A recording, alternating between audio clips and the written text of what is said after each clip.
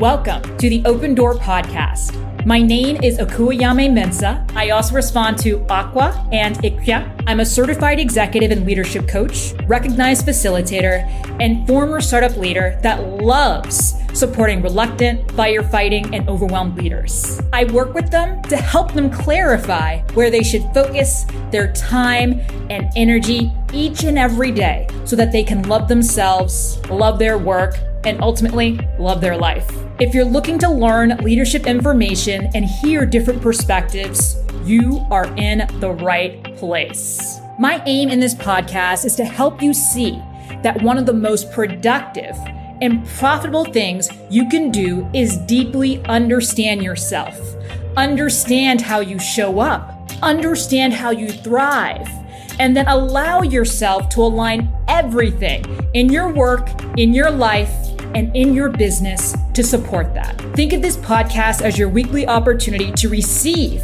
leadership support. And remember, there is no one right way to lead yourself or others. Thank you so much for taking the time to join me today. Let's get started. Hello, and welcome to the Open Door Conversations podcast. This conversation I'm sharing today is so important to me. It's so important because I recorded it at a point where I was incredibly angry. I've spent a lot of 2020 and also I would say quite a bit of 2021 angry. And I love this conversation because so much of what my guest shares really resonates. She shares her story about how she's a recovering corporate warrior, nicknamed Little Ball of Rage, to where she is now. In this conversation, we break down how you can use anger as a teacher, and she shares some of her favorite lessons from her new book, really focused on teaching you how to leverage anger and how to recognize that anger is usually tied to other feelings. But that anger is usually a lot more comfortable for us to feel than shame or disappointment or embarrassment. We also cover the importance of building routines and how we never should stop learning. So if you are ready to learn a little bit more about other ways in which you can show up, other ways in which you can feel good about yourself, keep listening. Quick warning, this sound is not perfect, but I promise you, it is worth it. Today, I am joined by a spiritual mentor, author, and transformational speaker, Serena Myers, to talk about dealing with our anger and engaging with our emotions. Serena, welcome to the show. I am so excited to be here. Thank you for creating this space. Yes. So for folks who are just meeting you for the first time, could you maybe just share a bit about who you are and what you do? So I am a recovering corporate person who then swung the pendulum so far in the other way that I ended up in first alternative healing, working in neurofeedback and balancing brainwaves of all things. And then I went even further into areas like aromatherapy and then training with angels and mediumship and soul purpose through the Akashic records. I kind of run the entire gamut. So I'm somebody who never stops learning, never stops exploring. And my work kind of melds all these worlds together. So everything from my personal path to my professional development, it's all there. Love it. Absolutely love it. And, you know, one of the ways, I guess, that we connected, or the way that we connected, is that we were actually in a program together. And so I'd love to hear maybe just a little bit more about, you know, the service that you provide and how you support people right now with all the different things that you've done. I love that. Thank you. So I would say that I work with I call them recovering people pleasers. And if we were going to broaden that umbrella a little bit in terms of how they show up in the world, they're the helpers, the healers, and the high achievers who are really wanting to be more soul driven, more purpose driven in their lives. And sometimes in their businesses, but it's usually in their leadership, whatever that means for them, whether it's, you know, being on the PTA or even just managing their household, or whether it is running a business. Most of my clients do tend to be either self-employed or are managing a family and really are finding their identity within that and how they can bring more of themselves to the table, how they can live more fully expressed. And so to do that, it means we have to kind of dig into all the parts that aren't being expressed. We need to look at the things that they want, they need, they feel that maybe they don't want to give themselves permission to, or they're ashamed of, or other people have told them are not okay. And we have to bring all of that to the surface and embrace it and find a way to make everything permissible. So we have a lot of conversations about things like anger and shame and fear. We also will tap into the most wise and intuitive parts of them so that they can claim that inner knowing for themselves. And I do this both in one-on-one programs and also in group work as well. So it's a very different teaching dynamic, whether you're doing it by yourself or with people. But either way, people end up living these really transformed lives. It's incredible. Yeah. And if someone, was just sort of starting on this journey and started to recognize that, they did maybe want to live and work more aligned with their purpose, what are some of the first things that you would suggest they think about or look at? I think the first thing that happened on my path was distinguishing the difference between the voice that I could hear in my head that was super mean and super critical and myself, and recognizing that those are not the same thing. And the thing that's really beautiful about that really crappy negative voice is that it starts to show you the parts that you have left to heal. It starts to show you the programming you've received that is not actually your truth. It also kind of shows you the things that you cherish, because they'll start to show up in different fear-based things of things that you could lose, right? So if we can take some time to be in observation. For me, I took over a year. I don't really recommend that for most people, especially if they're working with somebody who's guiding them through the process. I did this entirely by myself at that time. If you can take some time to really observe that voice, recognize that it is not truth, just because I always say, don't believe everything you think, because that's really what it comes down to. Spending some time in that observation, just taking note and recognizing what is going on. Because when we understand what our biases are, when we understand what we have to get over to get closer to purpose, we're already ahead of the game. In my case, I was trying to do purpose at the same time as this observation piece, and I kept finding myself falling back into my old patterns. So this is when I was in corporate. I knew the work wasn't aligned. It didn't light me up. My boss nicknamed me Little Ball of Rage, which was like not the best way to live or work. And I knew that, but at the same time, I didn't have the foundation of having confidence in myself and recognizing my gifts and battling my shame. And so every time I would make a step forward, like for instance, I would interview with other companies, as soon as a job offer came on the table, I would run back to what was known and what was safe. So we really need to have a recognition of like what we need to get over so we can build a foundation so that when it is time to move forward, we do so in a really supported way. Oh, I love that. I absolutely love that. Thank you so much for sharing more about your journey. And I'd love to hear, are there any tools that people should keep in mind for that observation sort of phase? In addition, so it sounds like you would suggest working with a coach or working with someone who can help facilitate that process. Are there any other tools or things they can keep in mind?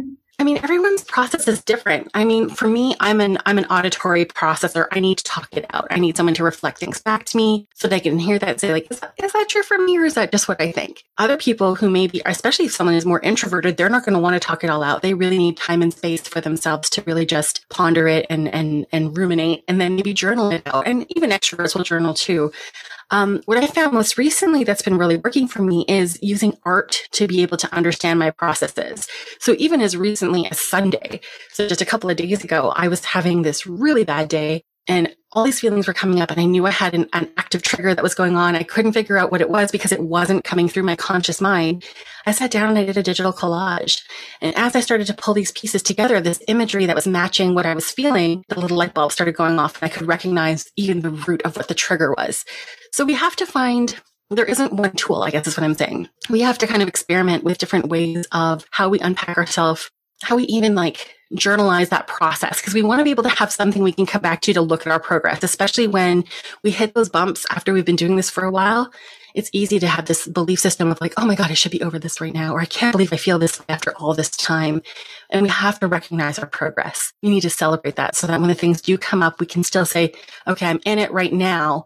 Look how far I've come. So you need some kind of a record keeping in there, even if that is just somebody to reflect back to you. Hey, but do you remember when this was such a big deal? Look how far you've come. So you need something like that, but you really need to kind of find your own way. And sometimes it's trial and error. We really have to sort of just sample things and say, okay, this is the thing that works for me. I love that. Yeah. And what made you open to trying different things and sort of seeing what worked for you? Because I think that's something that I hear, at least with a lot of the clients that I tend to attract. Some of these other types of modalities seem a little out there. What would you say to people who might be wary or afraid of trying to do something different or esoteric? So I'll tell you this, they are out there. Like, we're not going to try to like sugarcoat it. They're out there. But here's the question. If what you are doing right now isn't working, are you open to trying something else? Because, I know for me, like, I fell into it. I was at a point in my life because of the childhood that I'd had that was really challenging, and always being in this survival mode, and then being in this job that I really didn't fit into, but I needed it to pay bills and whatnot. I was hardened. I was really closed off to everything esoteric. And, I went into a shamanic ceremony thinking that this is a tool to access my subconscious. I thought of it as like a psychological process, not a spiritual one. And it's what happened to crack me open and let the light in. And then everything else started to fall away. And then that kind of opened up my curiosity to explore all these other things, including a new career that ended up, in these natural, weird ways. I can tell you, when I sat in for a talk about neurofeedback for the first time, I looked at the guy who I was with, and I was like, this is like science fiction. Like, people aren't really doing this, are they? And he's like, yeah, I'm going to sign up. And I thought he was crazy to entrust his brain in people who were not neuroscientists, who were just regular people like you and me who happened to be trained in this modality. I thought he was completely cuckoo. And then I started to see the changes in him. And sometimes that's what you need. You just need that one person whose life has changed, especially someone that you know personally, that you go, okay, I can trust this wacky thing, or at least consider it, because I've seen the impact it's had on somebody that I care about and I trust. Yeah, I love that. Oh my gosh. Yes. Yes. I tell people all the time, like, I am super skeptical, and that you should stay skeptical, but then also open, right? So just like you mentioned, like, if what you're doing right now isn't working, try something different and see what comes from it. Totally. And, something different might not even be something as crazy as like a shamanic ceremony or neurofeedback. Like, something different might be a new vitamin or a new eating regime. Like, you know what I mean? Like, there's so many different ways that we can come at it. And I think we have to go into what we trust and what we have seen works for other people and what we're willing to try. Something that has evidential proof will work, and that someone has done it might feel very drastic to you. And so your comfort level isn't there, and you're not going to pursue that. And if anything, you might sabotage it if you did, right? If you tried to force yourself through that fear. It's really important that we honor our own innate knowing and the wisest part of ourselves that says, yes, this is for me, even if we don't know what's on the other side of it. Sometimes the curiosity is enough. Yeah. And I think that's a really great segue actually to talk about your new book. And I've actually been going through your book because I think that talking about anger is just, I think, so interesting. And for me, actually, I have a quote up here that I actually wanted to read, because for me, this is what I'm trying to remind myself when I get some sort of overwhelming emotion or some sort of overwhelming feeling, but just trying to use it as a teacher. So the quote is, anger will be seen as a teacher, as something that is experienced, not as an identity, not as something to fear. And I love this. I know this is earlier on in the book, but for me, I was just like, that's what I want to remind myself when I'm overwhelmed. Can you tell us a little bit about why it was so important for you to put together this book? When I started this book, I was pretty angry at myself. I started it in like 2017, I think, or 2018. I just had a falling out with like half my family. I was cut off. I wasn't talking to anybody, and I was feeling really pissed off about it. Like, I felt really self-righteous. I had that rage burning through me. And when I first started writing this book, I was telling these stories in a way of, I don't want to say punishing my family members. There was an element of, if they don't want me to write crappy things about them, they shouldn't have behaved crappily. And I don't mean in the moment. I mean like in our past and in our life together. And for a long time, the contents of this book made me uncomfortable, even because I knew it always felt bigger than me. It always felt like a conversation that needed to be had, but I had hesitation. It was causing some tension in my marriage. It was hard for me to even be into, because if I was in a good mood, I didn't want to write about anger. But when I was writing from an angry place, I didn't want to do harm either. So I actually shelved this book for a really long time. And at the start of 2020, I started writing a completely different book. And then about maybe 2 or 3 months in, so around the time of the pandemic, we started to see these big shifts in the world, and conversations started happening that weren't happening before. And I remember when I shelved it, I had this feeling that there needed to be this other book first as like a prerequisite to Sacred Anger. We had to kind of like prime people. But what happened with the pandemic and with the uprising of all these different social rights movements, the world kind of, social media in the world did the prerequisites for me. I didn't have to write this other book to ready people. People were suddenly ready to talk about anger because they recognized it within themselves. And then it became something of, how can I use this for good? Why does this have to be so uncomfortable? And No one was having that conversation. All the other books that were written were about like, how do you transmute it? How do you release it? How do you manage anger? And I'm going, how do you listen to anger? How do you see what it's, why it's even here and what it wants to show you? How can you embrace it as a teacher? And yeah, then send it on its way, but be with it long enough to actually extract the lesson in the first place. Yeah. And so for people who are just starting on this journey to wanting to engage with their anger, can you share some advice for them? I think the first thing you're going to want to do is be willing to be uncomfortable, because this is not something that you're used to doing. It's not something you've been trained to do. And sometimes it gets really ugly before it gets really, really, really beautiful and powerful. When you're in the space where you're like, okay, I'm ready for the discomfort, then it becomes an opportunity to lean in. When you get angry or when you're confronted with someone else's anger, rather than cutting and running, which is like the way we'd normally interact, otherwise we would actually bow down and actually fight back. We want to say, okay, great. So this is happening. I'm going to be in this discomfort. I'm not going to shy away from it. I'm going to lean in and actually allow yourself to feel it. Don't judge yourself for it. Be really unattached, almost curious. Like, okay, how does this feel in my body? Where does this feel in my body? What is this bringing up for me right now? Where have I experienced this before? And oftentimes the things that we think we're angry about are not the things we're angry about at all. The other one I really like is, what else? Yes, I'm angry. What else? Because it's rarely just anger. It's often anger and frustration and disappointment, anger and sadness, anger and feeling rejected. All these like things that tend to be tied to like our littlest selves that didn't have a need met. Now it expresses itself in this way that, as uncomfortable as it is more comfortable to feel than vulnerability or fear or disappointment. So it's really asking questions and being really willing to be with it. And then once you've done that, once you've honored the space and you've given it the time and the energy and the grace to just be expressed and experienced, then you can move on to moving it, whether that's something physical or energetic or emotional, talking it out, whatever your process is for letting it go. And then I like to do the reflective process after we've moved it, where we can then say, okay, what did I learn out of this? And where did this come from? And why did it matter so much? And what did it show me about myself? What did it show me about the other person? But when we try to like jump through the experiences, when we try to like skip over actually feeling it and just jumping to releasing it, or we try to jump past releasing it and just get to the lesson, we really bypass the whole reason it came in the first place. And if I've learned anything over the last 12, 13 years or whatever of spiritual work, it's that if there's a lesson for you, you will continue to experience it until you've learned it. So when you bypass it, you're shortcutting your way back to repeating the lesson rather than just getting it over with in the first place. Amazing. Thank you so much for sharing that. And I think that for so many of us, that's something that we're learning how to do better. And I know that's something I'm learning how to do better, really just trying to be uncomfortable in it and trying to extract that lesson from it before attempting to release it. Yeah. I wrote the book on it and I'm still learning to do this, because this is not, this isn't somewhere where you're going to arrive and be the Zen master of anger. You can write a book on it and still be like pretty angry sometimes. But what I do know is that when we do this work, it's not that we're going to get rid of our anger. That's actually never the end goal, because it is a teacher. But we bounce back from it better. We get more out of the experience because we do learn from it. And I think the recovery is the biggest part. Like the fact that like when I used to have like a really big outburst, it would sometimes take me days to be able to recharge the batteries. And now it's like minutes, sometimes hours if it was really bad. But, sometimes a good 15-minute nap will be enough to give me a reset. That was not possible before. Amazing. Yeah. And I think, really, really good point. Really recognizing that we're constantly going to be dealing with it. So learning to deal with it in a more constructive and maybe even sustainable way, right? So like you said, it's not taking over so much more of your time. Yeah.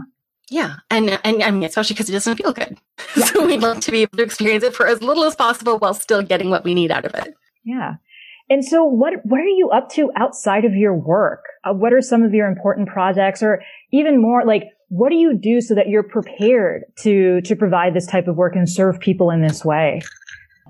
It's like the pandemic has kind of changed my whole life in a lot of ways, because everything it did for everybody, right? We're not going out and doing the things that we used to do. So I used to be somebody who traveled, who was social, who would run in-person events. And there was really that extroverted connection while still having this part of me that was very sensitive that needed to recharge on my own. But since that has not been the case for over a year now, a lot of my inner practices have been the things that have really sustained me. So I spend time doing like shower meditations almost every single day. I spend a lot of time. I have a beautiful altar actually, and it changes with whatever energies that I'm working with. So I sit with my altar, I'll pull a card, I'll journal on it. And sometimes I'll literally just sit there. Like I've got a little selenite lamp, I'll turn it on and I'll just be with it. I spend a lot of time. It's actually part of my office. So I spend a whole lot of time in this space, which is also like adorned with like sacred art and crystals. And you can see in the background, my drum over there, like these are elements of me. And this is also where I do all of my energetic practices. So I do a lot of cutting and clearing, especially between client sessions, because I used to be somebody who was a bit energetically codependent and I would take on everybody's stuff and try to carry the burden for them.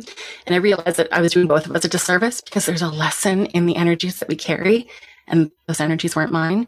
So, yeah, I do everything from like ritual baths to working with the moon, all these different practices that really keep me from taking on other people's stuff and processing their energies on their behalf. Amazing. Thank you so much for sharing all of that.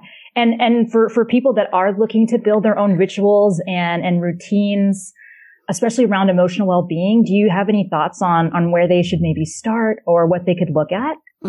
So there's so many different ways. And again, like resonance for what feels good for you is the most important. But I'm going to give you like the ultimate beginner's guide to something that anybody can do that is accessible to everybody. And that's working with the new moon and the full moon. They've got completely different energies. The new moon is where we are in the state of darkness. There's no light from the moon itself. And that means that everything that's available is potential. You're just in the space of manifestation, of calling things in, of setting intentions. And so because we enter into this state, give or take every 30 days, I like to use that opportunity to say, what do I want to call in this month? What do I want more of in my life? What do I want to make better? What aspects of myself do I want to improve? And I will sit down with the moon, and sometimes I'll do it in the bath. So sometimes I'll even just like jot it down on paper or journal it. I also do sometimes these beautiful visualizations where I imagine myself outside, where I have these seeds in my hand, and each seed is an intention, and I plant it in the earth, and I have the moon come. And of course, this is all like in my mind's eye. But then in the span of those 30 days, I will also come back to that earth and place my hands on the dirt and give it love and intention and attention, because that's what we need for our manifestations to grow. And then on the flip side, the full moon, where all the illumination is there, means that we're in the space for releasing. So if we have now been working this idea of what we're calling in for the last 2 weeks, and now we've got 2 weeks of releasing, we can say, okay, I've been working on manifesting these aspects of my life, and I keep coming up across this resistance, whether it's old thought patterns or belief systems or habits, or maybe it's relationships or energies or different things that we can be carrying that can be getting in the way of calling in the new. And we say, okay, great, I'm going to let that go now. And so we can use that same kind of intentional process under the full moon to release those things. I personally love to work with fire in the full moon. So I'll have, a little candle. I write down on pieces of paper specifically what I want to release, one piece of paper at a time. I'll say, with burning this paper, I release myself of X. And I set it on fire safely, a little dirt around and everything. Be careful. Fire safety is really important. And I go through this process of just this gentle, beautiful release. And, at the end, it kind of just feels like, okay, great, this is done. So, the two work really well in tandem together. We can't manifest if we don't make space. So by doing the release work, we really open up, we create the beautiful fertile field to plant those seeds of intention in the first place. So the two work really nicely together. And I think if somebody is just beginning, everybody's got access to the moon. Whether you can see it or not, you can feel it, and it's there. And I feel like the more you work with it, the more prevalent it becomes. You start to feel, I often will feel it. I'm like, what is going on today? It's really intense. It feels like a full moon. And sure enough, it will be. I don't actually follow the calendar on purpose, but it presents itself all the time, the more of a relationship you build with it. Oh my gosh. Thank you so much for sharing that. And I agree. I think that that's something that anyone can really start with. And really recognizing, right, that it's so much easier, right, for you to manifest, to be able to get closer to what you can consider success if you're able to put intention on those things. So using the new moon and the full moon to help you sort of structure that, I think can be incredibly helpful. Thank you so much. Yeah. So this has been great. Where can people find out more about you and the amazing work that you do online? Well, I am Serena.ca, Serena with a Y, for my website, which has all of my services on there, and sacredanchorbook.com. We'll talk about the book specifically. And on most social media channels, I'm at Serena Myers, so it's easy to find me there. Amazing. And I'll make sure I put that in the description as well. So thank you so much for joining me today. It's always a pleasure to have a chance to connect. I love sharing space with you. You're amazing. Thank you so much for taking the time to listen to today's episode. If you enjoyed what you heard today, please share it with your friends. We can continue this conversation on social media. The links to my socials, so that is LinkedIn, Instagram, and Twitter, you can find them in the show notes. If you tag me in a story and include the hashtag AskKakua, I will share a special little gift with you. Thank you so much once again for your time, and I cannot wait to share my next episode with you. Stay safe and sane.